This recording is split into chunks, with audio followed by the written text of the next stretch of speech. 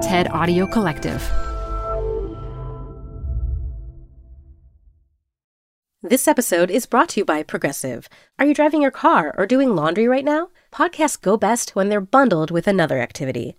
Like Progressive home and auto policies, they're best when they're bundled too. Having these two policies together makes insurance easier and could help you save. Customers who save by switching their home and car insurance to Progressive save nearly $800 on average. Quote a home and car bundle today at Progressive.com. Progressive Casualty Insurance Company and Affiliates. National average 12-month savings of $793 by new customers surveyed who saved with Progressive between June 2021 and May 2022. Potential savings will vary. Canva presents Unexplained Appearances. It was an ordinary workday until... That presentation appeared out of thin air. Also, it's eerily on brand. Wait, did that agenda just write itself? Words appear, making this unexplainable case... Unexplainable? It's Canva's AI tools. I can generate slides and words in seconds. Really? The real mystery is why I'm only learning this now. Canva.com. Designed for work. You're growing a business, and you can't afford to slow down. If anything, you could probably use a few more hours in the day. That's why the most successful growing businesses are working together in Slack. Slack is where work happens, with all your people, data, and information in one AI-powered place. Start a call instantly in huddles and ditch cumbersome calendar invites. Or build an automation with Workflow Builder to take routine tasks off your plate, no coding required. Grow your business in Slack. Visit slack.com to get started. Hey everyone, it's Adam Grant. Welcome back to Rethinking, my podcast on the science of what makes us tick. I'm an organizational psychologist, and I'm taking you inside the minds of fascinating people to explore new thoughts and new ways of thinking. My guest today is Sharon McMahon, better known as America's government teacher. She used to teach high school government and law to classrooms full of students. Now she's beloved for sharing nonpartisan facts with millions of fans. She hosts the podcast Here's Where It Gets Interesting and shares insightful, witty videos with her Instagram followers. They call themselves the Governerds. With her intellect, knowledge, and openness, Sharon gives me hope for politics. So with the midterm elections around the corner in the U.S., I figured it was time to ask her some of my many questions about the quirks of our democracy. Hey, Sharon McMahon. Hello. So happy to be here. Well, we'll find out if that's true. We will, in short order. I can't wait. I think the place I have to start is to ask, and I've never asked you this before, how did you become a governor? Great question. Maybe it was when I was 12 and I had a paper route, and I spent the entire paper route reading the newspaper as I walked along in the 5:30 a.m. Minnesota morning. Maybe it was when I was 15 and I spent my babysitting money buying a copy or buying a subscription to Newsweek. Maybe it was in college when I had a lot of professors challenge what I thought were very legitimate viewpoints. Maybe it's all of those. It's probably more teaching high school government, though. That's probably the real genesis of it. Yeah, I love that. I think these patterns always make sense in hindsight, even though you can't see them as they're happening, right? That's right. So how did you become the queen of the Governords? Great question, too. I don't know how that title was bestowed upon me. But the truth is that, of course, 2020 was a challenging year for everybody, right? In a huge variety of ways. I was running another business and was very busy prior to 2020 with my other business. And 2020 forced me to take a break from that business and gave me the opportunity to do things like notice the amount of misinformation on social media about very basic government topics like how does the Electoral College work? And I decided that instead of twisting at windmills and wasting all my time arguing with strangers on the internet, that I would do something about it. So I started making little explainer videos that were not partisan. They weren't telling you who to vote for. They didn't even use the real candidates' names because the candidate names are triggering to people. And it turned out that people were hungry for that kind of information. Like, I just want to understand what's going on without being told what I should be thinking. Well, I could not have imagined it coming at a better time or from a better source. Yes. Thank you. Yes. Someone is bringing facts into politics. I did not know that was possible. So I have a lot of questions about facts about our government system. We're at the midterm election window. And I should say, I normally avoid politics. I find it extremely divisive. I don't believe in political parties to begin with. I think people should think for themselves. But, that aside, there are things I'm curious about because as an organizational psychologist, a system of government is a kind of organization. Mm-hmm. And ours does not make sense to me on a whole bunch of dimensions. So I'm hoping you can demystify some of it. You might be disappointed, Adam. You Really? might be disappointed at the end of this. I don't know that your organizational psychology brain is going to be satisfied with the answers that I give you, but I'll do my best. I don't expect to be satisfied. I do expect to be enlightened. Can you do that? Okay. I can help you with that. Absolutely. Excellent. Okay. So I guess my first question is, why are there no qualifications to run for office? This is an important job that has a big impact on lots of people's lives. Yeah. I would never let someone fly a plane without a pilot's license or perform a surgery without a medical degree. And yet, you can run the country. No training required. Mm-hmm. Did the framers and founding fathers not think about these issues? Was there no such thing as qualification in that era? Okay, so a few things. The first thing is that they pre-qualified themselves by determining who was going to be able to vote for things like president, right? Like they created an electoral college, and who could be in that electoral college? People who were already qualified, and that was wealthy, white, male landowners. They already narrowed down their qualifications when they determined who was going to be able to actually choose the president. So that in and of itself right there lays the groundwork for determining who is qualified. I would argue that, in fact, they did have qualifications because they narrowed down who could actually make these kinds of selections. In their mind, there was a right and a wrong kind of person to be able to hold those higher offices. And so perhaps they didn't think it was necessary because they never imagined a time in the future where women would be allowed to participate on an equal level, or people who didn't have a lot of money, or people from a different economic or social background. Perhaps they didn't think that that would ever become a thing, and so it wasn't necessary. But there's also one other thing, which is that democracy, of course, comes from the Greek word meaning of the people, right? And the government has the power that is bestowed upon it by the citizens. There's no birthright sovereignty, which is the opposite of monarchy, the opposite of where people were coming from in Europe, where sovereignty is bestowed upon you as a birthright. So again, there's also this idea that we don't want to restrict and have a long list of qualifications because that tends to remind us too much of what was happening in Europe, where there was a strong sense of these are the right people. They were born the right people. And those are people who are, peasants. So it's all those things.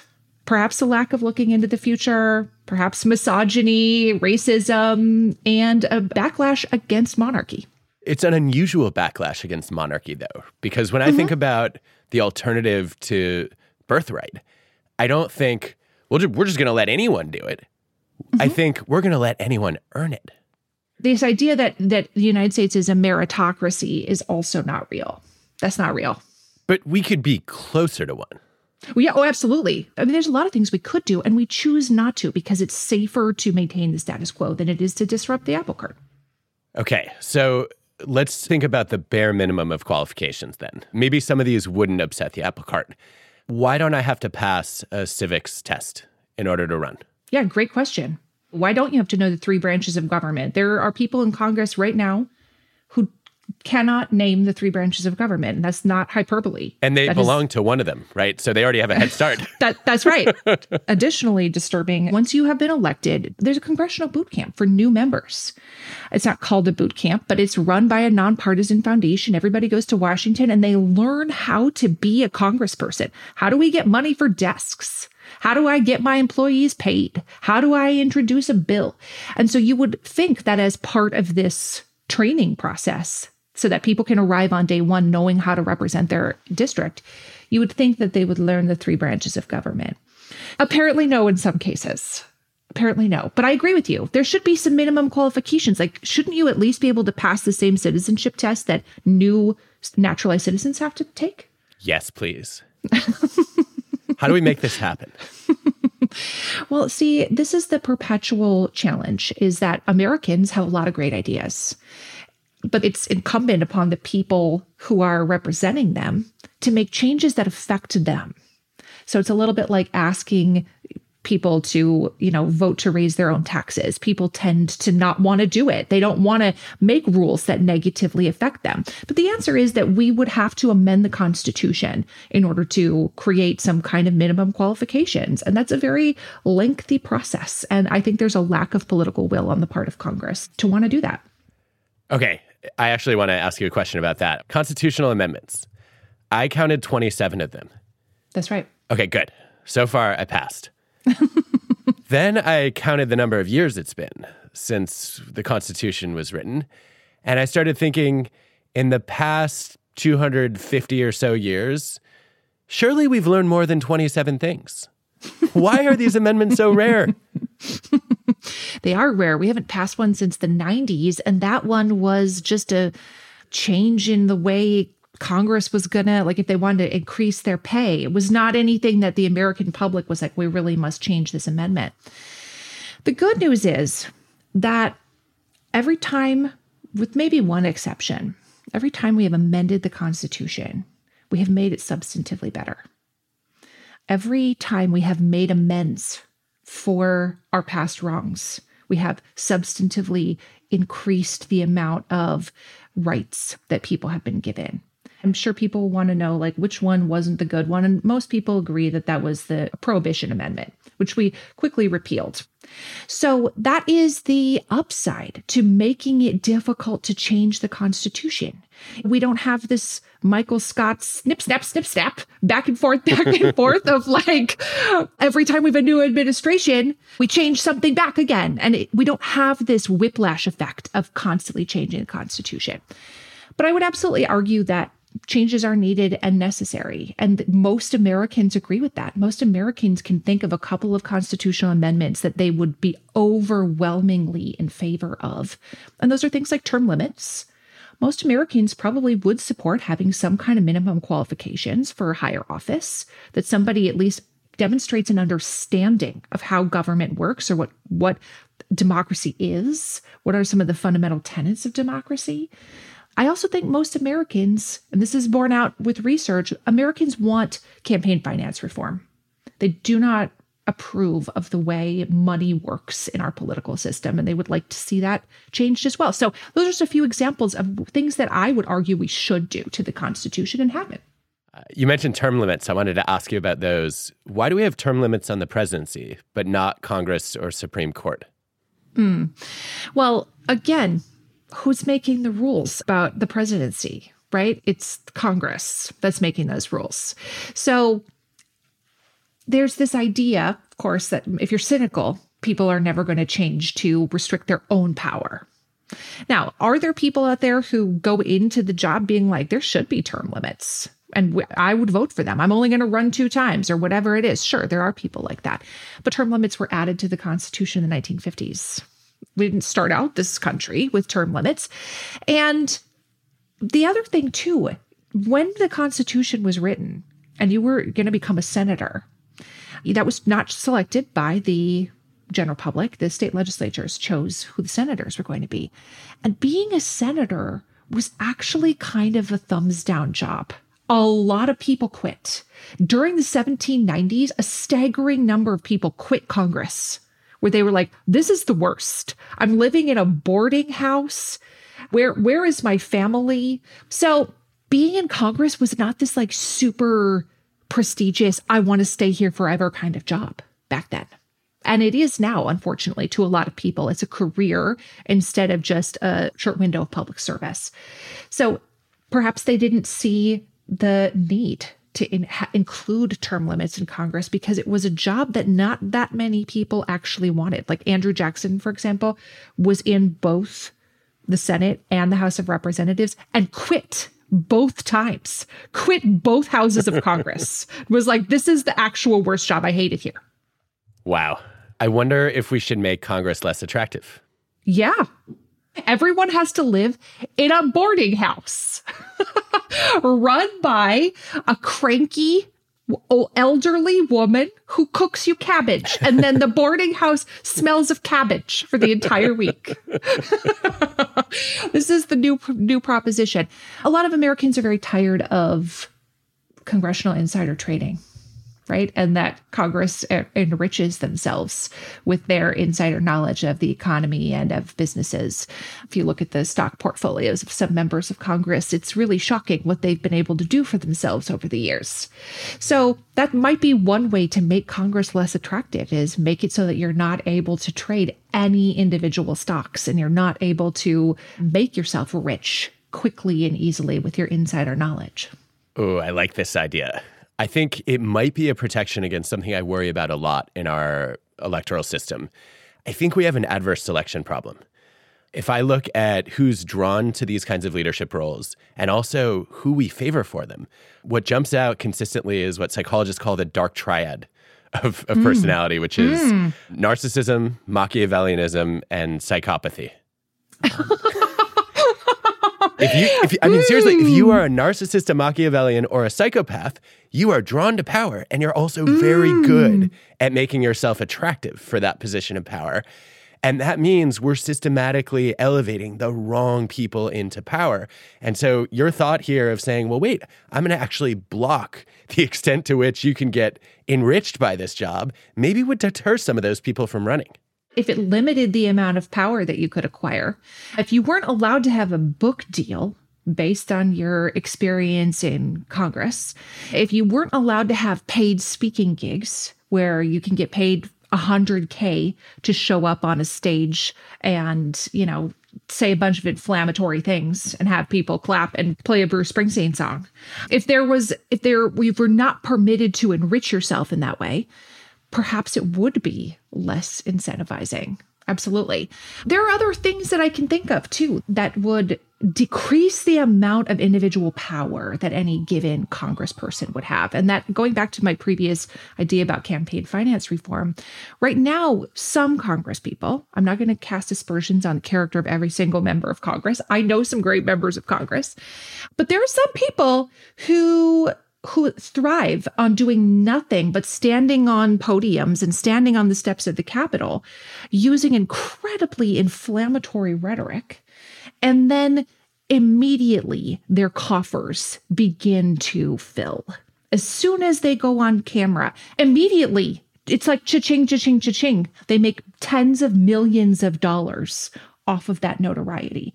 It's fun for you to say things that are harmful to others. It's fun for you to have viral videos in which people are like, dear God, what is happening here? And then it's even more fun for you to watch the amount of money you make go up. Well, you literally just described psychopaths, narcissists, and Machiavellians in order. So there was, a couple years ago, there was a study published by Leanne Tenbrinka and colleagues where they actually coded political speeches by, I think it was roughly 150 U.S. senators for these dark triad traits. And they found that once you became a senator, basically, if you had more markers of the dark triad, you either failed to gain influence or you actually lost influence in the Senate. Whereas senators who were more virtuous, or at least weren't full of vices, were more likely to rise into leadership positions. And this was pre-2016. But it seems that there was a time in American politics where once you got into Congress, you were rewarded for having virtues or at least penalized for having vices. Do you think that's changed? Absolutely. And one factor that has changed, that is the internet. The internet makes it easy for me to be like, who's saying this? Oh, click. And then be taken immediately to their mailing list, where they can immediately ask me for money to fight whatever evil thing they believe that they're fighting. The feedback loop of the internet has made it incredibly incentivizing for people to engage in those kinds of behaviors. Whereas before, in order to raise money, you had to build relationships with people. You had to earn their trust in order for them to give you money. Now it's incredibly easy to just send somebody $5. It's like buying a pack of gum at a checkout line now. It's incredibly easy to continue to incentivize people who act that way. All right. So last year, I was asked to testify before Congress, which sounded ominous, but it wasn't. There was a committee on the modernization of Congress that was a bipartisan group of leaders who were interested in tackling this problem. And we got together for a couple hours to talk about how do you fight the rewarding of extreme and polarizing and divisive behaviors that's happening online. And one of the ideas that bubbled up that I was intrigued by was, what if we gave people a civility score for their tweets? There could be a bipartisan committee that rates them. You could also write an open algorithm to assess civility and toxicity. We know how to measure these things. And then if you have high levels of incivility or toxicity, you're denied the opportunity to gain power or leadership roles within Congress. Mm-hmm. If we could get this implemented, do you think it would make a difference? Here's the thing. Leadership roles in Congress are not chosen by the citizenry. They're chosen by other members of Congress. And so, like if you're going to become the Senate Majority Leader, that's chosen by other people in your party. If you're Speaker of the House, it's chosen by everybody in the House of Representatives. So it might make a bigger difference to citizens who are choosing who to vote for.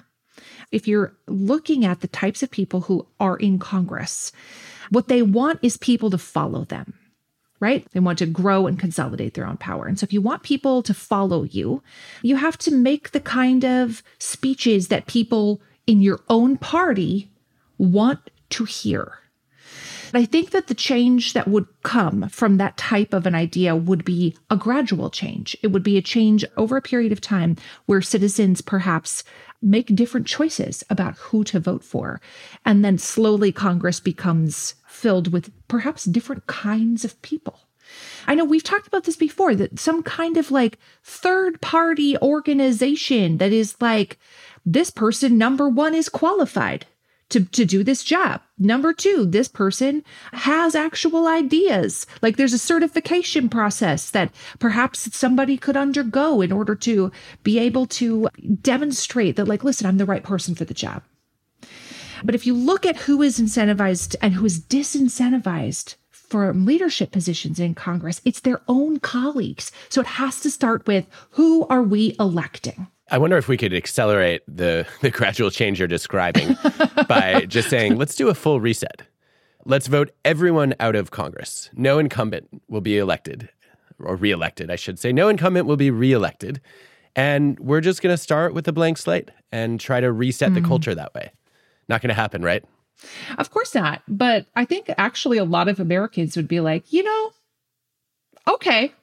You know what I mean? Congress's approval rating is abysmal. People tend to like their own individual congressperson, but they don't like Congress as a whole. The approval rating is less than 30%. It's terrible. Americans don't feel that they're working in their best interest, that they're doing things for the good of the country. I mean, I wouldn't be opposed to the idea of like, we're starting over. And if you want back in, you better earn it.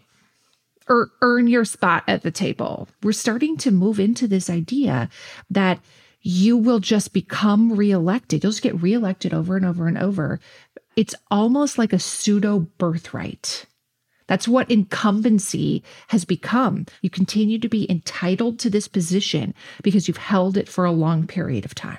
Ooh, that is a dangerous way to elect people. Mm-hmm. Mm-hmm.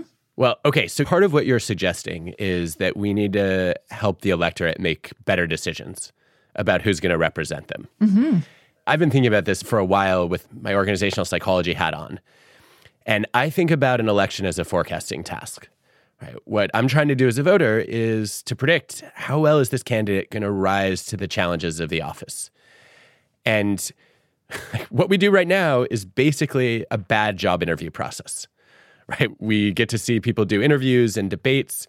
We watch speeches and occasionally commercials. But what we're really supposed to do is get a sample of their work. Right? If I were going to hire somebody for any other job, like the easiest way to gauge whether I want you to fly my plane is to watch you fly a plane. Right? The best way to figure out if you're a good surgeon is to get data on your patient mortality rates. So I was thinking about what the political equivalent of this is. And I thought, okay, maybe low-hanging fruit, we could do war games. We could create different kinds of policy simulations and then see how they do.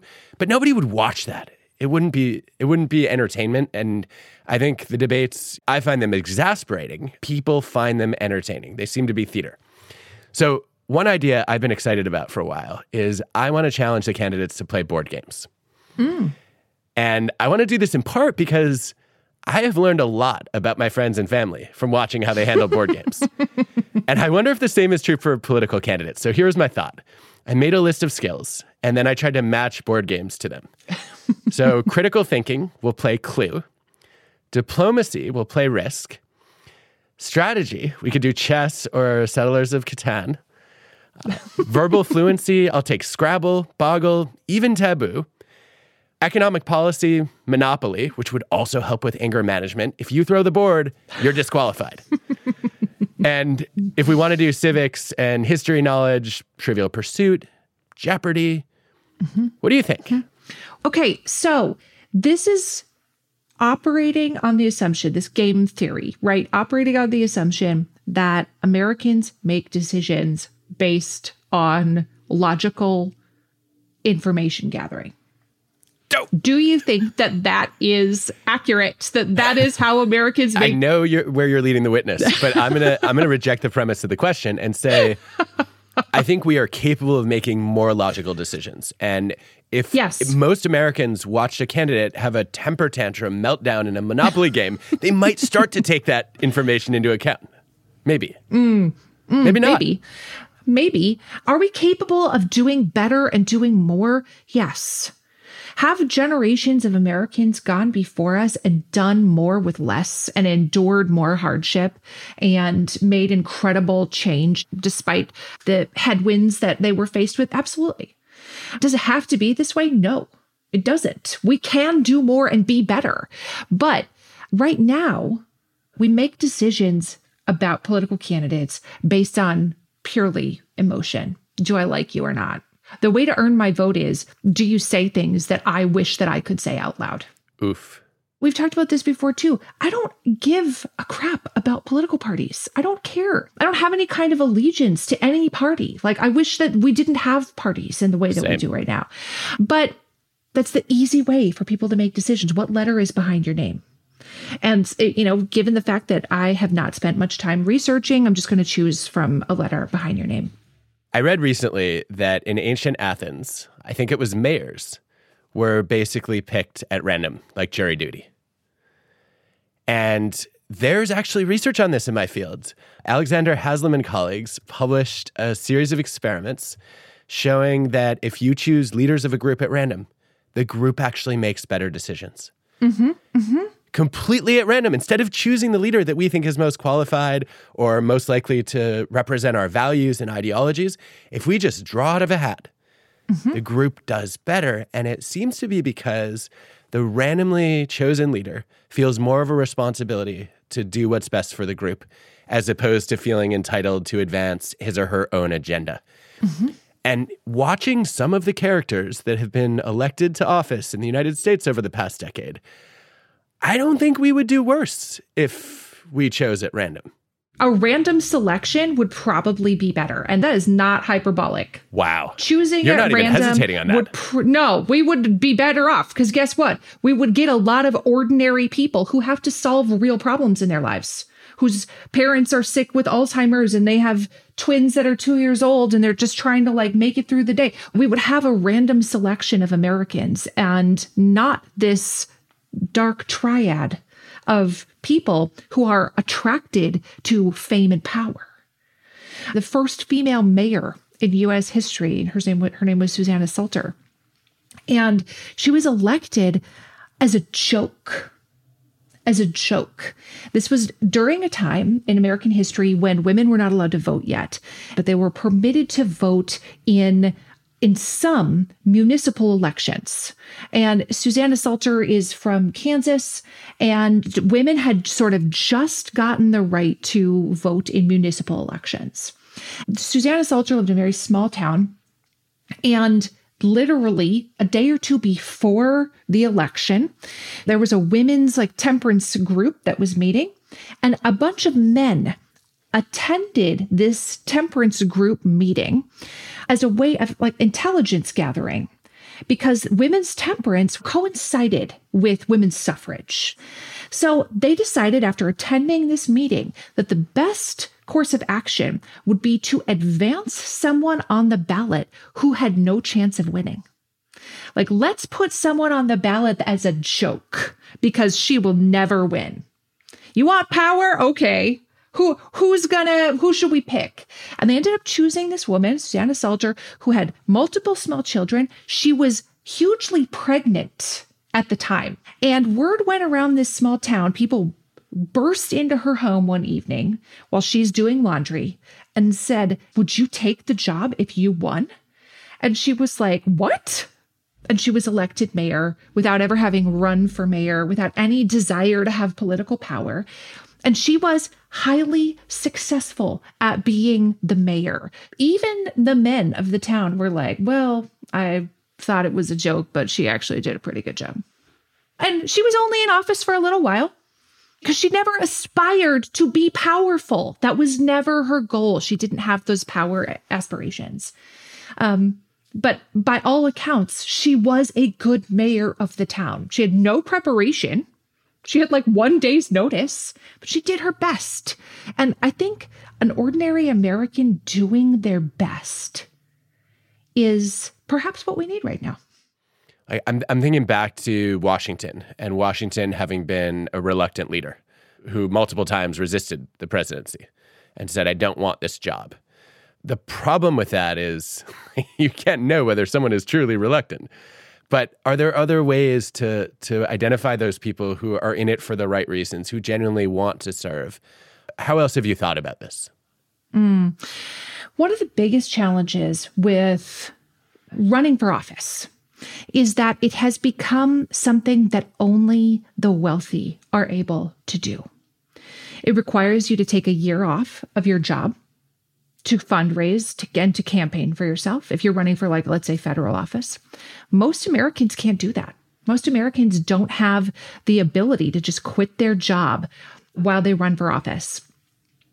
This goes back to my idea that we need radical campaign finance reform. Most other democracies in the world do not pump tens of billions, with a B, billions of dollars into the electoral process. So if we had radical campaign finance reform that made it so that everybody had set amount of money to spend, and that money came from public sources, where the money would then have to be tracked. Everybody gets the same, that's all you get. They would then be answerable not to the dark money super PACs. They would be answerable to the taxpayers of the United States. It's their money that they're spending, and they have to be transparent about it.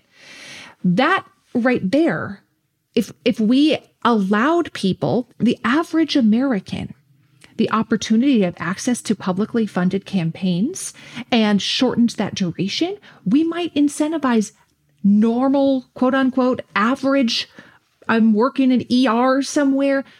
We might incentivize them to consider running for office instead of only these Machiavellian millionaires.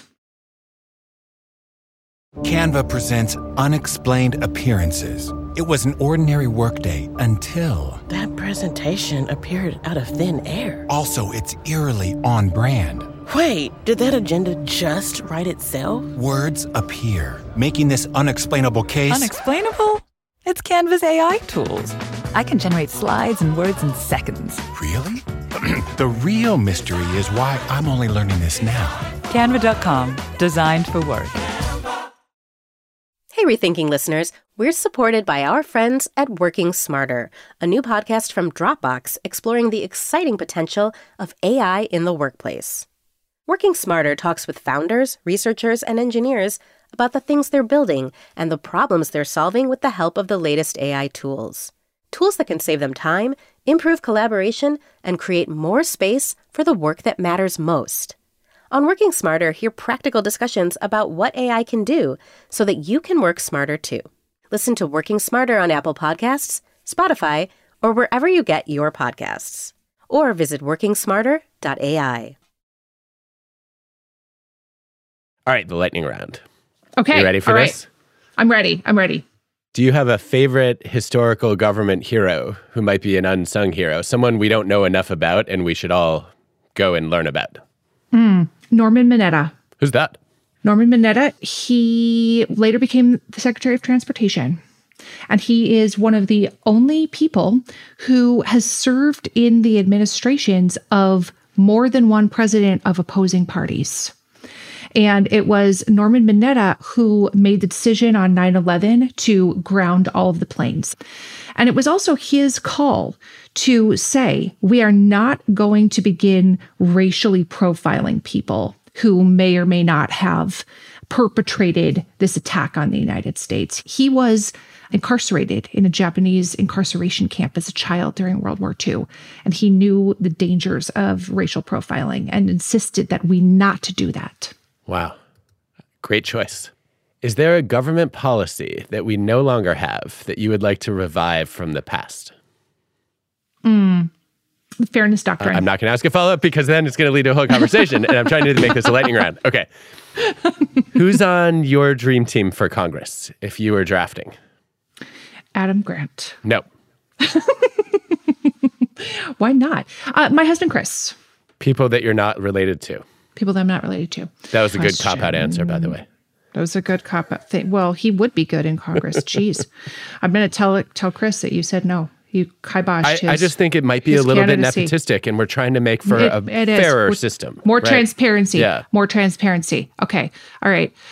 Here's what I think. Scratch the whole Congress. Install 535 American government teachers in Congress. They will whip that thing into shape so fast. Every single one knows the 3 branches of government. Every single one. That is such a good idea.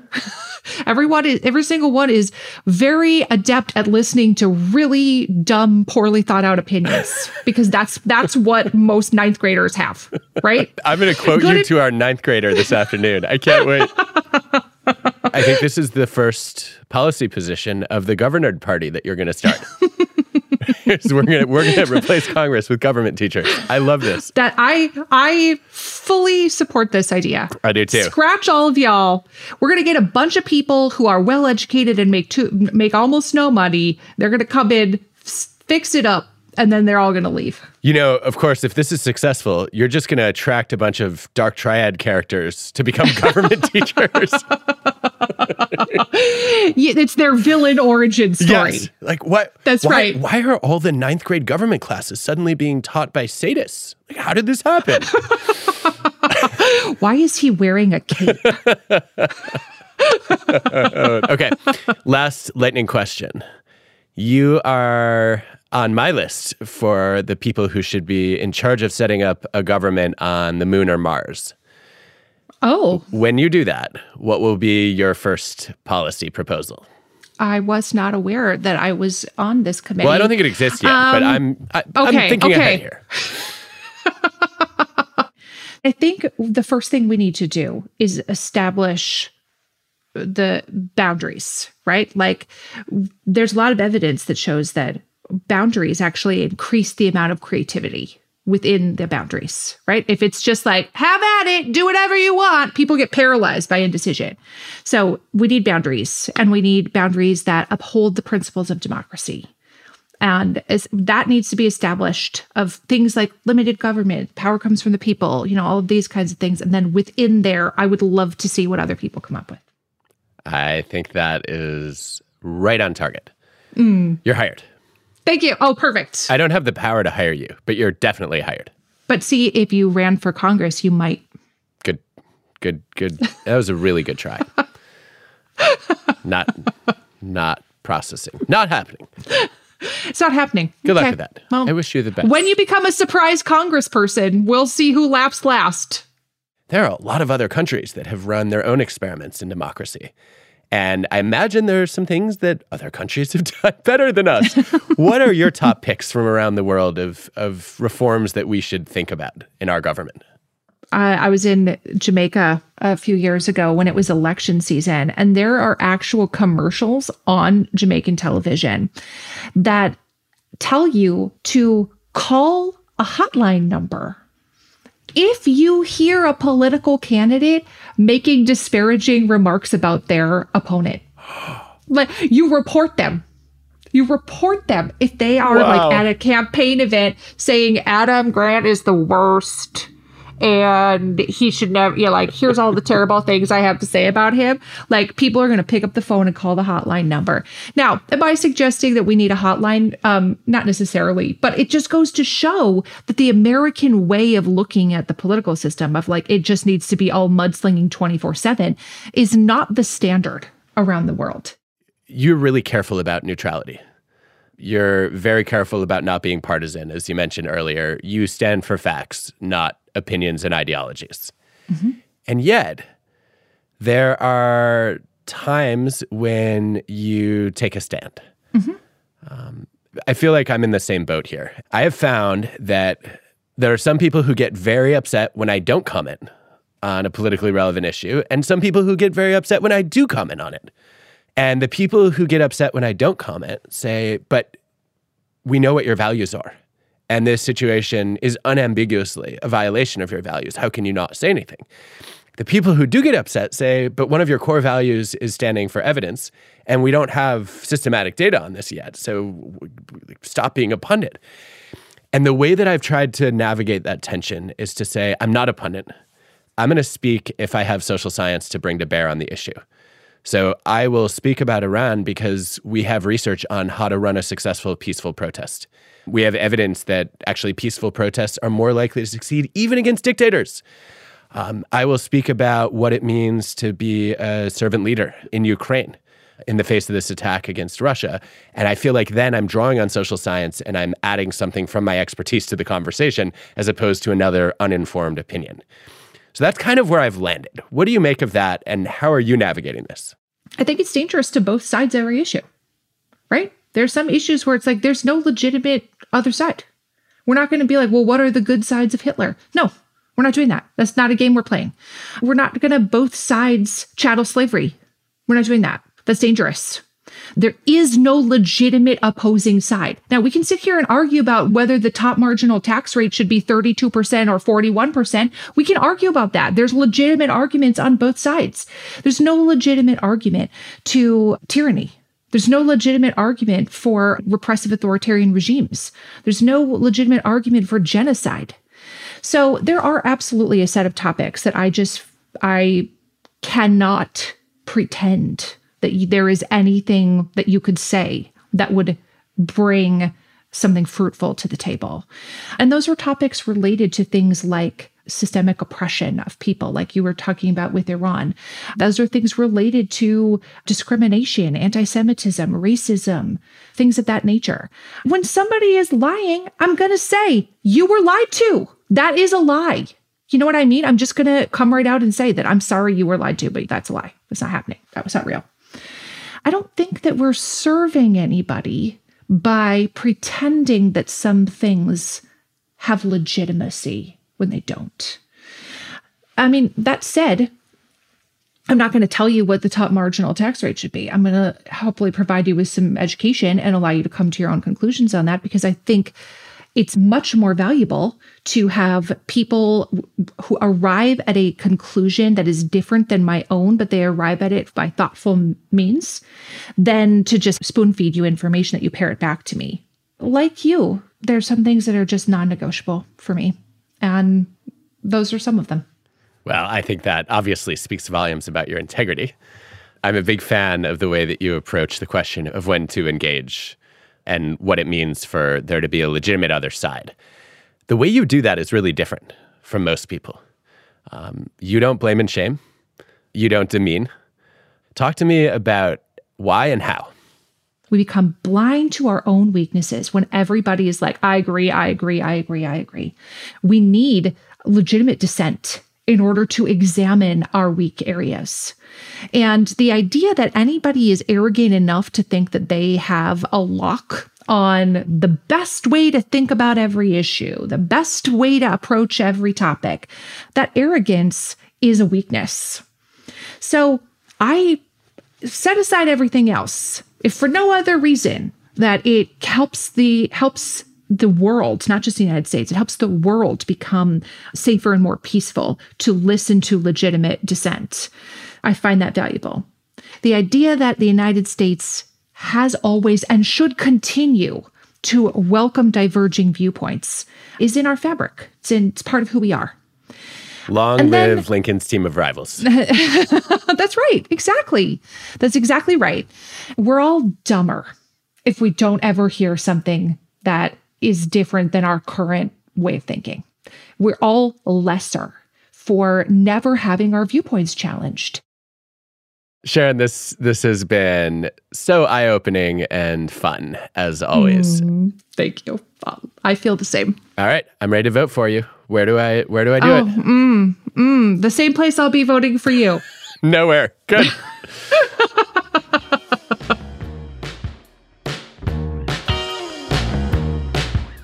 There are a lot of takeaways from this conversation that I think Congress needs to be listening to. In particular, being a 9th grade government teacher for at least a year as a pre-qualification for Congress. But for me, I think the most important message from this conversation is Sharon's perspective on taking a stand. A balanced argument does not weigh two sides equally. It weighs the strongest evidence more heavily. Critical thinking is not about representing every view. It's about recognizing your own biases and then being willing to give serious consideration to facts that contradict your hopes and beliefs. Rethinking is hosted by me, Adam Grant, and produced by Ted with Cosmic Standard. Our team includes Colin Helms, Eliza Smith, Jacob Winnick, Michelle Quint, Sammy Case, Banban Cheng, and Anna Phelan. This episode was produced and mixed by Cosmic Standard. Our fact checker is Hana Matsudaiwa. Original music by Hansdale Sue and Allison Leighton Brown.